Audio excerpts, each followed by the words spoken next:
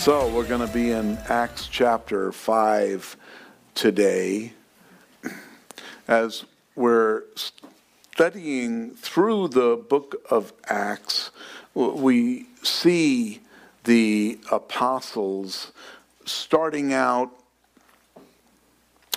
still clueless as to what God is doing early on. They were able to talk with Jesus shortly before he left. And then he said, hey, go wait for the promise of the Comforter. And then they received the Holy Spirit, and now they are on fire for Christ. They're out there ministering. They're out there sharing the gospel. Thousands and thousands of people are getting saved. It's not as if it were just a small group of people here and a small group of people there. This is the church being born. And quite often we lose perspective of that. We consider, well, what are we doing today? Is it only the mega churches that are really doing something for the Lord? Not at all.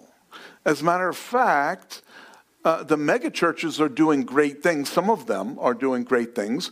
Some of them are doing nothing except raising money and building bigger buildings. They're tearing down small barns for big barns. But it's the flock. It's the people. The church isn't the building. It's the people. And so the people are going out and sharing the good news, and people are still getting saved today. If people weren't getting saved today, we'd be out of here. There'd be no point for us to be here any longer. There's that last person that's going to get saved. And then Lord's going to say, okay, no more. We're out of here. And so please find them. and share the gospel with them. Bring them to church. In direct defiance of the orders that were given by the Sadducees, the apostles were out there teaching Jesus, teaching that he is the Son of God. He came to earth and he died on the cross for our sins, but the tomb couldn't hold him. He was resurrected and came back to life. And the Sadducees said, don't teach that. Stop teaching that. They don't want to hear that, because it undermines their ministry, what they think. See, because they thought they were in charge. You know, they thought that they had the connection to God, right? Nobody else does. You know, why are you telling people that they can have a relationship with God? You can't. You have to go through us. And so that wasn't right. Absolutely not. So we're told that everyone brought to the apostles those that were sick or demon-possessed, and the apostles were healing them. Every one of them were being healed. And so it's the work of the Holy Spirit. It wasn't the work of the apostles. It was the work of the Holy Spirit through the apostles. And then the Sadducees said, hey, don't preach in the name of Jesus. You know, go out there, do good works and stuff, but don't say it's because of Jesus. See, they just wanted to shut them up. They didn't want to hear about Jesus. Today, we're going to hear how the religious rulers react to the ongoing ministry of the apostles. I want to let you know there are pastors, there are teachers out there. I shouldn't even call them pastors. There are teachers out there that are leading people astray, that are leading flocks astray. There is even a church in the town that teaches that creation didn't happen, that it's evolution is how everything was formed, and that Jesus wasn't the Son of God. He wasn't born of a virgin. He didn't rise from the dead. And this is a church that calls themselves Christians. Okay, so, and I'm not going to pick on the people in the church, they're getting deceived by the leader of the church. See, that's the problem they were having back then. The Sadducees, the leader of the religious system there, they were the conduit to God. Anyone that it teaches today that you don't need to know the Bible, that you can't know the Bible, but it's just a bunch of allegory and nice stories and everything, and I'll tell you what it means. Listen to me and I'll give you, if you listen to them, then you are just deceived as they are. Because they believe that they are the conduit to God, or that they are God. Because they're able to disseminate information that they don't even understand. But they make up stories about it. And so that's what was going on back then, and it hasn't stopped through all these ages. And so we have the Word of God. We trust the Word of God. We don't trust the Word of God because some pastor told you to. We trust the Word of God because when we receive Jesus Christ as our Lord and Savior and are filled with the Holy Spirit, we have the evidence of God living within us, and we can see everything that He does in our lives and say, this is not me. This is a supernatural. If you take credit for the things that God is doing, then that makes you just as deceived as the pastor that's teaching that there is, no God on earth in the form of Jesus Christ. So we really try, and I know that many of you have heard this before. I'm just doing this for the one person online right now that's watching that doesn't know these things. I don't know, maybe that's the last one to get saved, and we'll be out of here soon. So today's message is titled Set Free. And we continue our study through Acts chapter 5 with verse 17, where we read, Then the high priest rose up, and all those who were with him, which is the sect of the Sadducees, and they were filled with indignation, and laid their hands on the apostles, and put them in the common prison. So they got mad. Why? Because the apostles were out there healing people. We read last week that some people were putting their sick and lame out on the streets just so that maybe the shadow of Peter would pass over them and that they would be healed from that. Where's the faith in that? Oh, maybe his shadow might. Go, bring him to Peter and say, he's sick. If you have faith that Peter can heal him, bring him. It didn't say that any of those people that Peter's shadow passed over were healed, but everyone that were brought to the apostles were healed, demons were cast out. There was an action. They brought them to be saved, to be healed, and that they were. So now these Sadducees, they didn't have a relationship with God. They didn't know even how to reach God except by following a bunch of laws. And now they're shutting down the conduit, the work that is being done through these apostles. They're shutting it down. They don't want to know. They see the miracles too. They know the miracles are happening. They can see the evidence of the Holy Spirit in the apostles, but they want to shut it down. What does that tell you? They're out of touch with reality, as many of these false prophets are today. But at night, an angel of the Lord opened the prison doors and brought them out and say, Go, stand in the temple and speak to the people all the words of this life. So an angel comes in to the common prison where they were locked up. Basically, a common prison is just a big cell. It's like a holding cell. And they're in this big area that's locked up, and there are guards outside. And an angel comes and lets them out. Here's something interesting.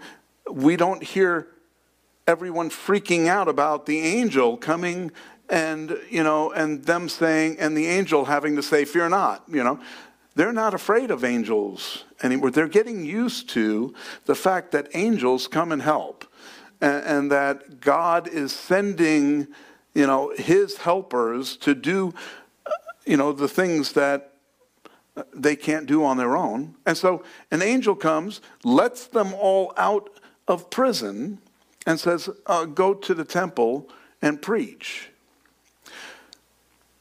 Some people say that this is something that God will do on a regular basis, and that, if he does it this way, this is the way it's done.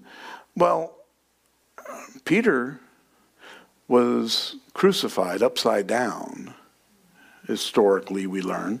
And he was imprisoned. Paul was imprisoned, and, many people were imprisoned and killed for their faith. So it's not every time you're put in prison, you're going to be released from prison.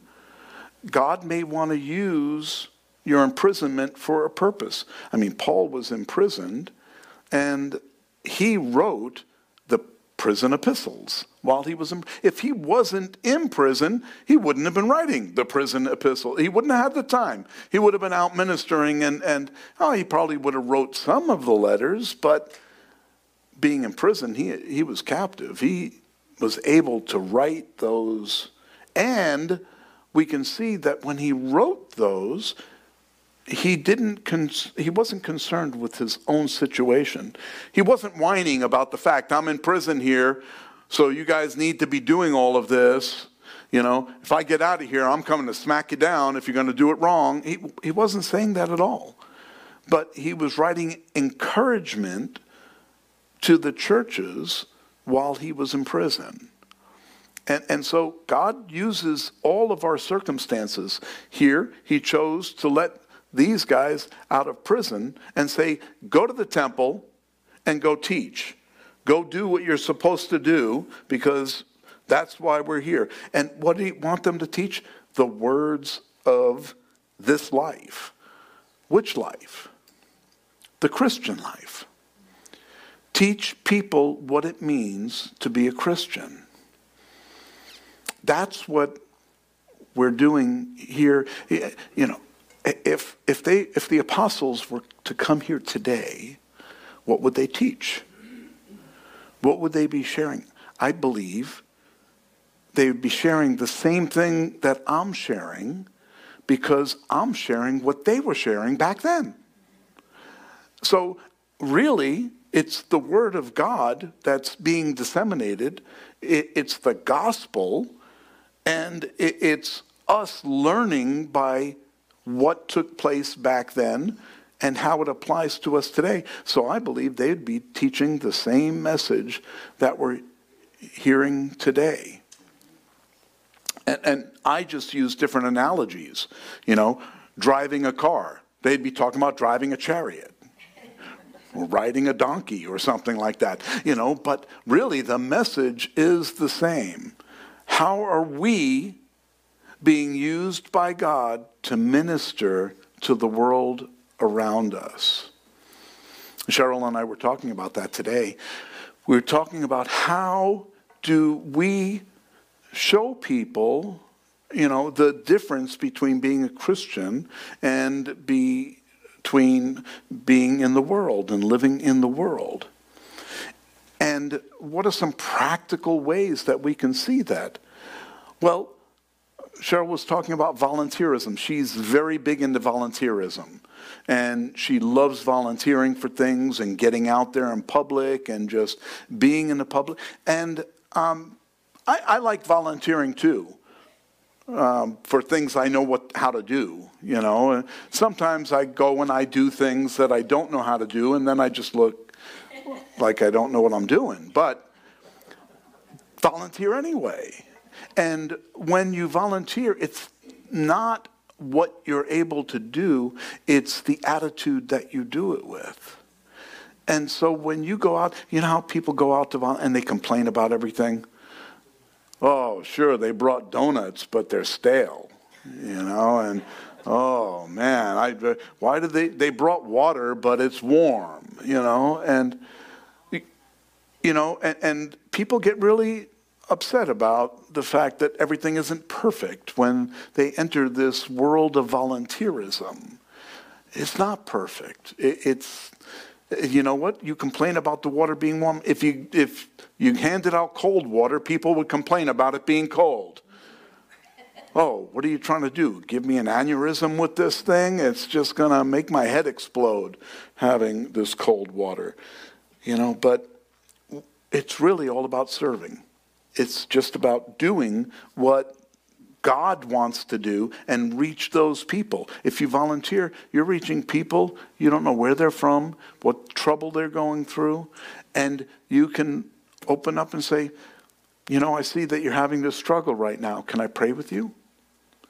And that opens up doors that you can't even imagine. And they can't fire you. You're a volunteer. So, good to get out there and volunteer. So they were spreading the good news. They were doing what they were told to do, bring the gospel. And I hope that we're doing the same thing today, all of us. We all have that opportunity. So they leave the prison. They go out. They're going to get a little rest before daybreak. And they're probably on Solomon's porch, hanging out there. In verse 21, we read, and they heard that. So what did they hear? They heard him say from the angel, go out and go to the temple and go teach the words of life. They heard that, and they entered the temple early in the morning and taught. But the high priest and those with him came and called the council together with all the elders of the children of Israel and sent to the prison to have them brought. So these guys were totally unaware of what was going on. They wake up, they have their breakfast, a little falafel, and now they're going and they're going to meet with the council. They're getting everyone together and they're going to now bring the prisoners, so they make their accusations against them. But when the officers came and did not find them in the prison, they returned and reported, saying, indeed, we found the prison shut securely and the guards standing outside before the doors. But when we opened them, we found no one inside. Now when the high priest and the captain of the temple and the chief priests heard these things, they wondered what the outcome would be. So here they were. They had no idea what just took place. They weren't in the prison. They saw that everything was locked up. They saw the guards were stationed outside the door, and they weren't there. How did the angels get them out? We don't know. And Luke doesn't tell us. All we know is that the angel said to leave. They opened up the doors and they walked out. And so everything was done.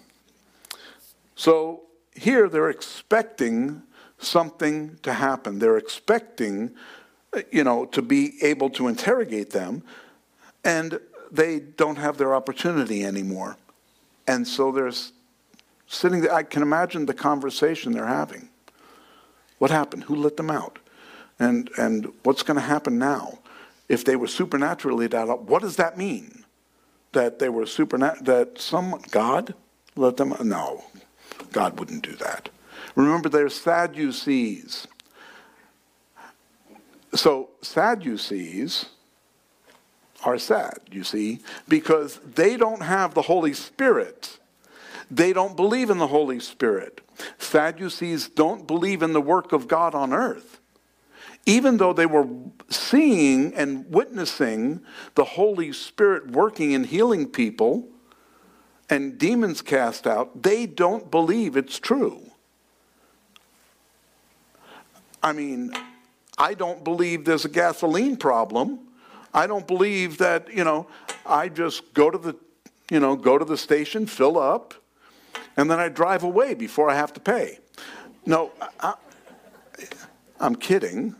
But the fact is that gasoline's very high price now. People that don't recognize that are living in a different world. Either that or they have too much money. Too much. They could buy my gas, okay? But reality is we're living in a different world today. And, don't get caught up in the politics of this, please. It doesn't matter who's in the White House. It doesn't matter how little you pay or how much you pay for gas. It doesn't matter how little food costs or how much. All of these things are expected to happen. This is biblical. We have it pretty stinking good. And we can afford the food. We can afford the gas. Obviously, there are some people that couldn't because they're not here today. But, okay, maybe that's fine. But the fact is that we can. And we're not struggling. Many other places in the world are struggling right now. And so sometimes we are out of touch with the trials and the struggles that are going on in the world because we have it pretty good. We're insulated from some of the bad things that are going on in the world. And you know what? That's part of living in America. That's part of, being raised here. Some of the other countries are struggling really bad. And then some of the other countries are immune to all of this also because of their economy, how their economy functions, and they're more agricultural. And, they don't have the problems that we experience. Besides that, they don't all drive big, nice cars and stuff like that. They have a much more simple life, and they can endure these things. So it just matters where you're from and the environment that you live in. There's not one better than another. There's not one more evil than another. You see, we're all saved by the grace of God no matter where our position is in life. And it's easier to trust in God when you need to because you have no other option. Because there's no food on the table or there's no money in the bank, it's easier to say, Lord, I need help. And so sometimes we see the hand of God in these places where people are struggling, but they're content with what God is doing. These apostles are in prison, and then they're released by an angel. Would you give up what you have to go to prison so that an angel can release you from prison? I mean, wouldn't that be cool? Hanging out at prison after being beaten and singing songs with your best friend, and the next thing you know, angel comes along and releases you and says, hey, go, here the doors are open. He didn't even say go. He said, here the doors are open. And the jailer came in, and he was going to kill himself because he thought Paul and Silas had fled. And they're in there singing songs, and the chains fall off. I mean, wouldn't it be cool to be there? And it's not a comfy jail either. This was the dank prisons that are just, there's no hope when you get inside of them. Why did the jailer think that they were? Because there's no light in there. He had no way of seeing any of them. So that's how bad that prison was. It was just a dark hole. And they're in there singing praises. So often we go through trials in our lives, and we don't think, let me just praise the Lord through this trial. Because if I praise the Lord, something good is going to come out of this trial. Maybe it's just a change of my attitude. I may still go through the trial. I may still be sick. I may still have this disease, but I can be at peace through our God. So now they're wondering what's going to happen, and they get word in verse 25. So one came and told them, saying, "Look, the men who you put in prison are standing in the temple and teaching the people." They got thrown in prison for teaching the people. Don't teach the people in that name. And they got released from prison. They didn't run away. Okay, they went and did what they were told to. Go and teach the people. Then the captain went with the officers and brought them without violence, for they feared the people, lest they should be stoned. And when they had brought them, they set them before the council. And the high priest asked them, saying, "Did we not strictly command you not to teach in this name? And look, you have filled Jerusalem with your doctrine, and indeed, and intend to bring this man's blood on us." So here is the high priest. Well, you know what? This is probably Caiaphas, because this is only a few months after Jesus was crucified and rose from the dead. So this is the same religious rulers that put Jesus to death. It's the same ones. And now they have these guys that are doing the same thing Jesus was doing, going out and healing people and telling people, how to have a relationship with God. And they were mad. Didn't we strictly command you not to do this? Well, they hadn't stopped doing this. After they were strictly commanded not to do it, they went right back out and kept doing it. There was never a time that they didn't do it. And look, you have filled Jerusalem with your doctrine. Oh, good. Good. You just proved to us that we're doing what we're told to do. Right? Go out and preach the gospel and baptize them in the name of the Father, Son, and Holy Spirit. That's what they were doing. They were going out and preaching the gospel, and people were getting saved, thousands of them. Oh, you know what that does to the bottom line? You know, when a big church comes into town and they have, flashy music and, the best lighting system and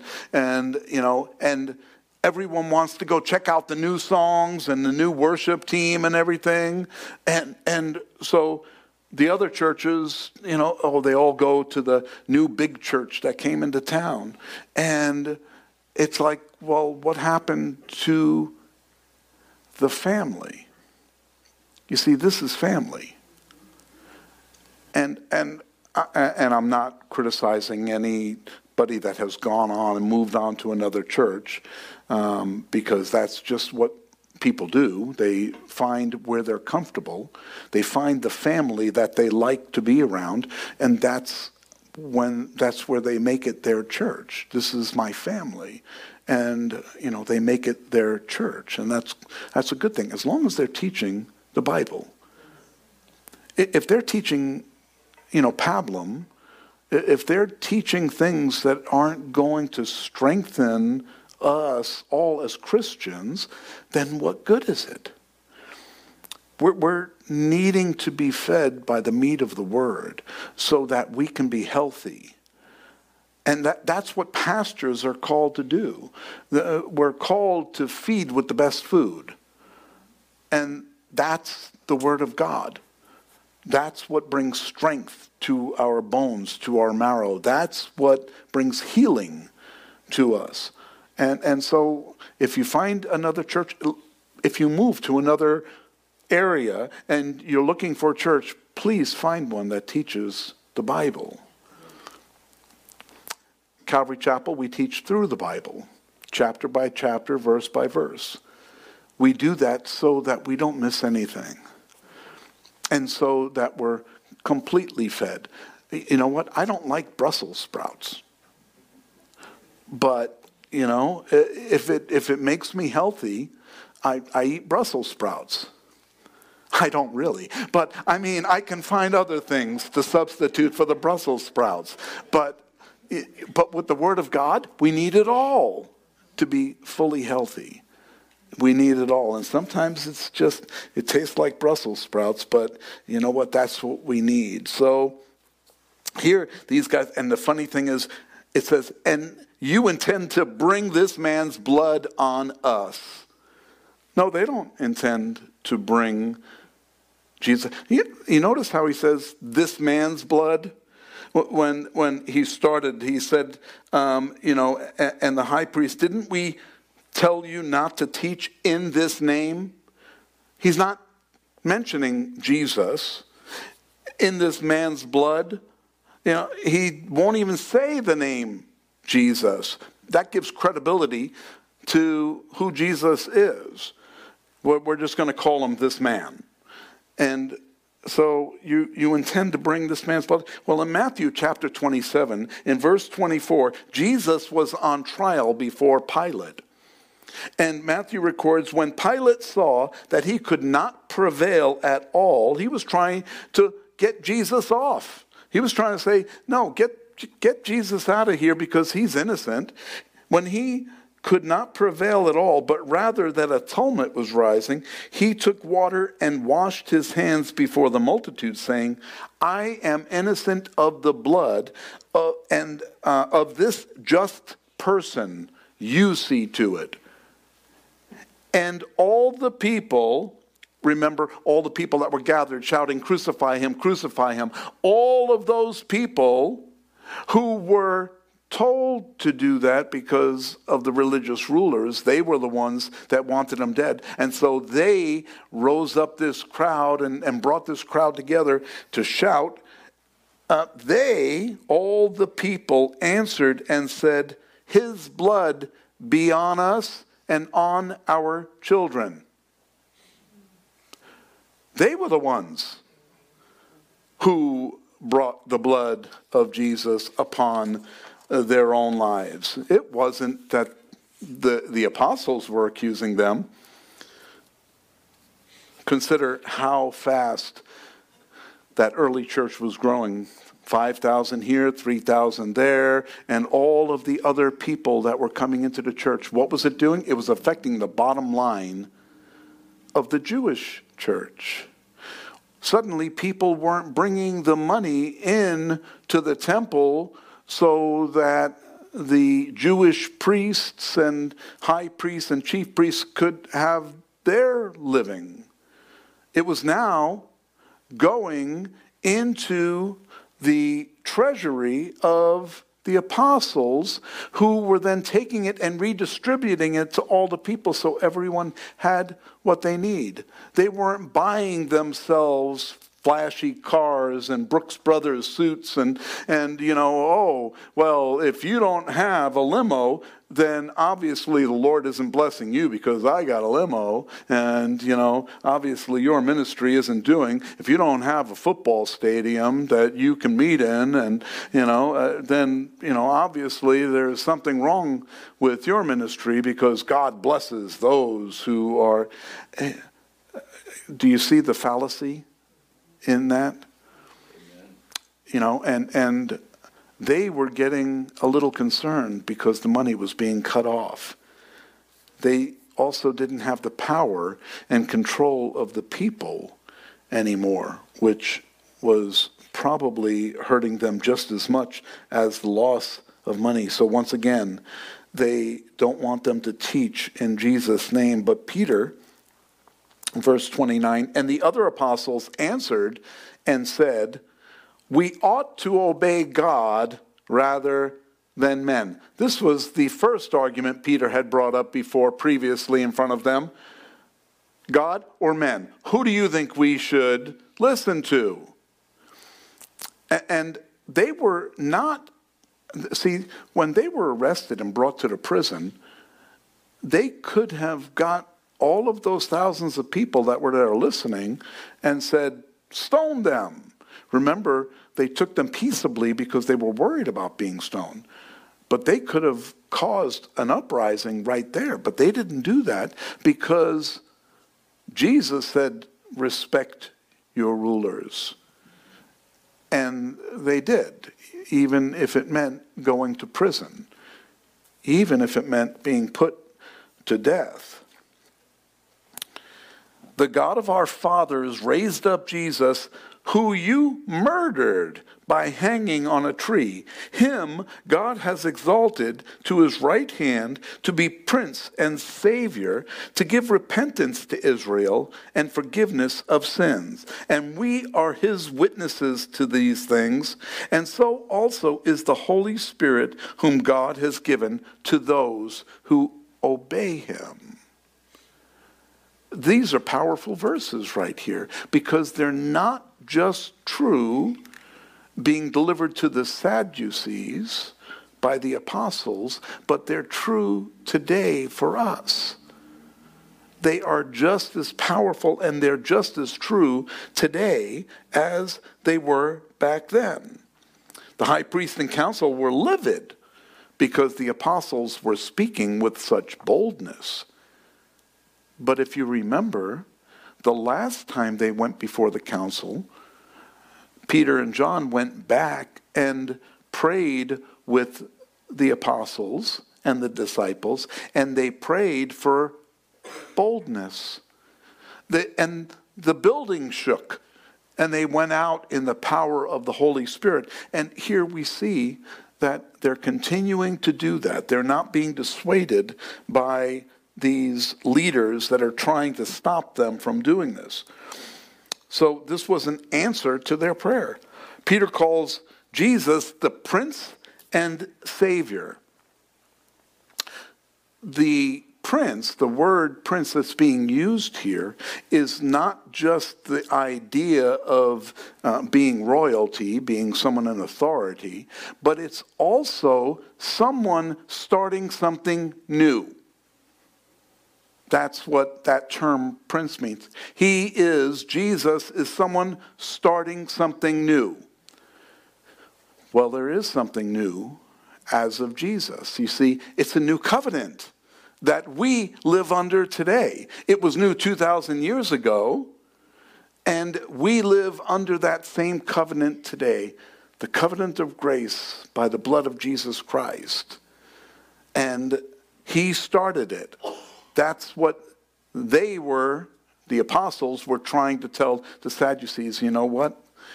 This is a prince. He's starting something new. Not your old ways, not the legalistic ways, following laws and rules, but we're doing something new because of Jesus, and we're following what he said.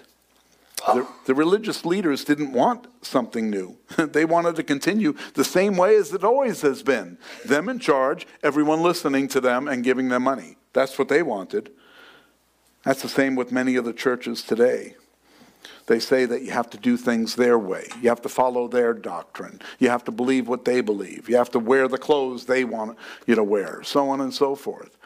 It's something that's been carried through generation after generation.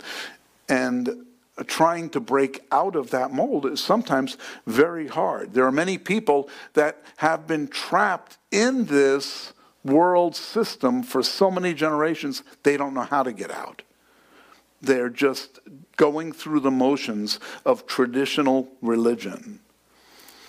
And it's sad because you get locked into a point to where you're not really worshiping God. You're just going through the motions. You're believing something that someone with a pointy hat tells you.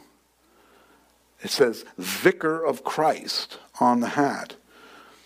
And that means I'm the replacement for Christ on earth. That's what that means. And that person supposedly represents God here on earth. I tell you, 1 Timothy 2:5, Paul made it clear, for there is one God and one mediator between men and God, and that is the man, Jesus Christ. One mediator. We don't need to pray to saints. Who comes up with the idea of saints anyway? The church. Sinners determine who are the most qualified sinners to become saints. Okay, that makes a lot of sense, right? Besides that, if we pray to them, I don't ever want to become a saint. I don't want people praying to me. That means I'm not going to be able to be enjoying heaven. Oh, another prayer. Oh, I've got to answer another prayer. I've got all this work to do. And that's not reality. Once we're out of here, we're going to be in a place where we're not going to be worried about here anymore. It's hard for us to grasp because we live here. We're in the midst of this. And so it's hard for us to grasp what heaven would be like. The best thing in the world, having the most perfectly manicured golf course, getting a hole-in-one on every hole. Something that I'm not a good golfer, so if I ever got a hole-in-one, I think it would be amazing. But, a perfect bowling alley where the ball gets a strike every time. I can think of all of these wonderful things.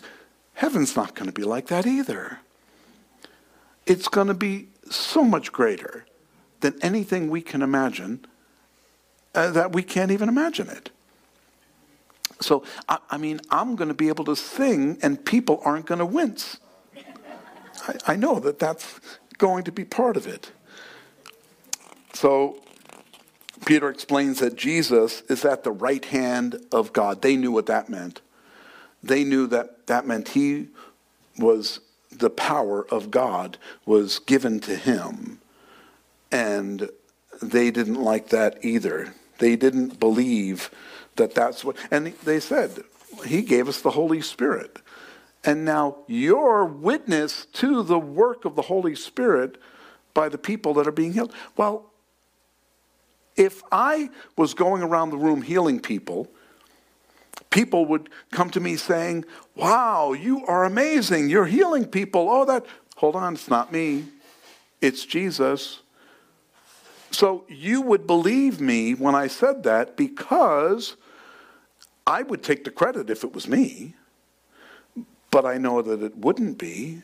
It's got to be. So when they're out there doing the work of the Holy Spirit and they're giving credit to Jesus, it's obviously the work of Jesus, because everyone else would be taking the credit for themselves, right? They wouldn't be giving the credit to someone else. That wouldn't work. So when they heard this, the religious rulers, verse 33, they were furious and plotted to kill them. They plotted to kill Jesus. They plotted to kill them now. Then one in the council stood up, a Pharisee named Gamaliel, a teacher of the law, held in respect by all the people, and commanded them to put the apostles outside for a little while. And then he said to them, men of Israel, take heed to yourselves what you intend to do regarding these men. For some time ago, Thaddeus rose up, claiming to be someone. A number of men, about 400, joined him, and he was slain, and all who obeyed him were scattered and came to nothing. After this man, Judas of Galilee rose up in the days of the census and drew away many people after him. He also perished, and all who obeyed him were dispersed. And now I say to you, keep away from these men and let them alone. For if this plan or if this work is of men, it will come to nothing. But if it is of God, you cannot overthrow it, lest you even be found to fight against God. So Gamaliel was not a believer in Jesus Christ.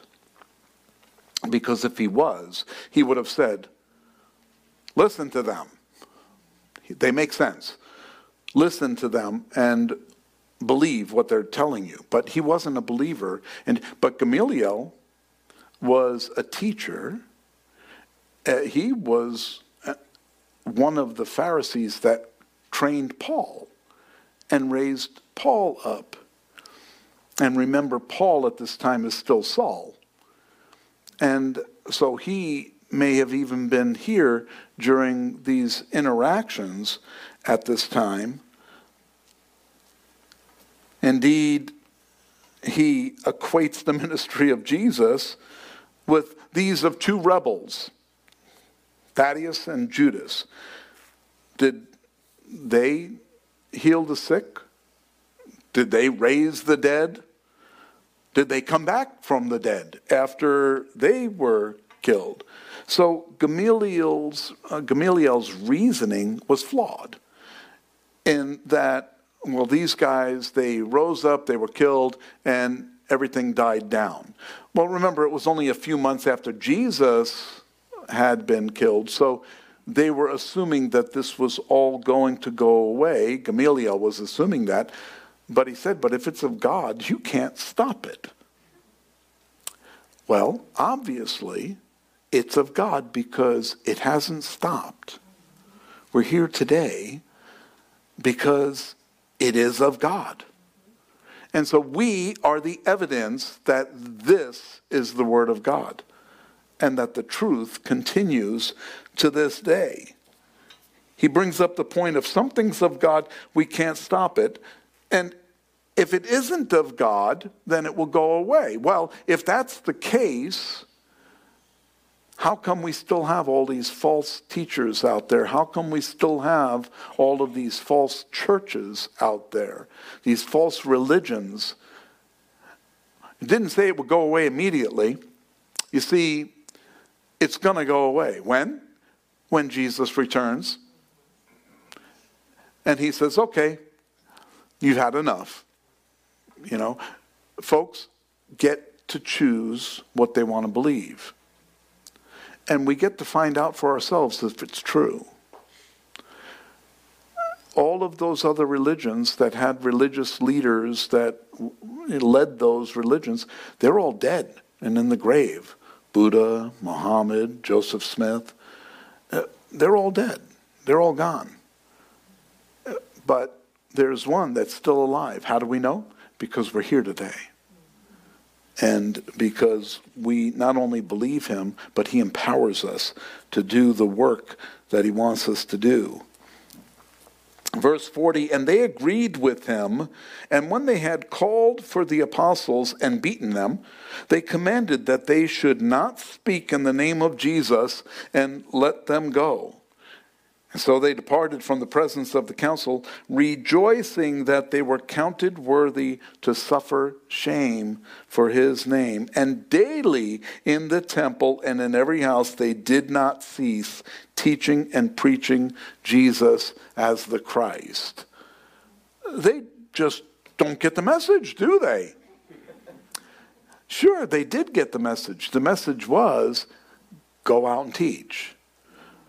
Go take the word to Jerusalem, Judea, Samaria, and the ends of the earth. And don't stop. And they kept doing what they were supposed to. They decided to follow Jesus and not to listen to what the rulers had to say. That's when we get to be disobedient. I mean, we're supposed to listen to our rulers up until the point where they contradict what our Lord and Savior tells us. There were 4 different responses to God's truth in our study today. The council attacked the truth and attempted to replace it with their doctrines and their laws. The apostles affirmed the truth, reminding the council of what Jesus did and what they're continuing to do through the work of the Holy Spirit. Gamaliel avoids the truth, and he tries to reason his way around the truth.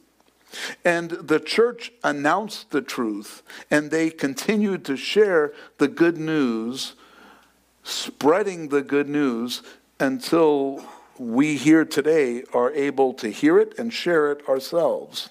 We need to decide if we're still stuck in the bondage of law and religious doctrine, or have we been set free by the truth of the Word of God, by the grace of God that we have been set free. Are we truly set free? I've decided to follow Jesus. No turning back for me. And I pray that's the same for you today. Amen?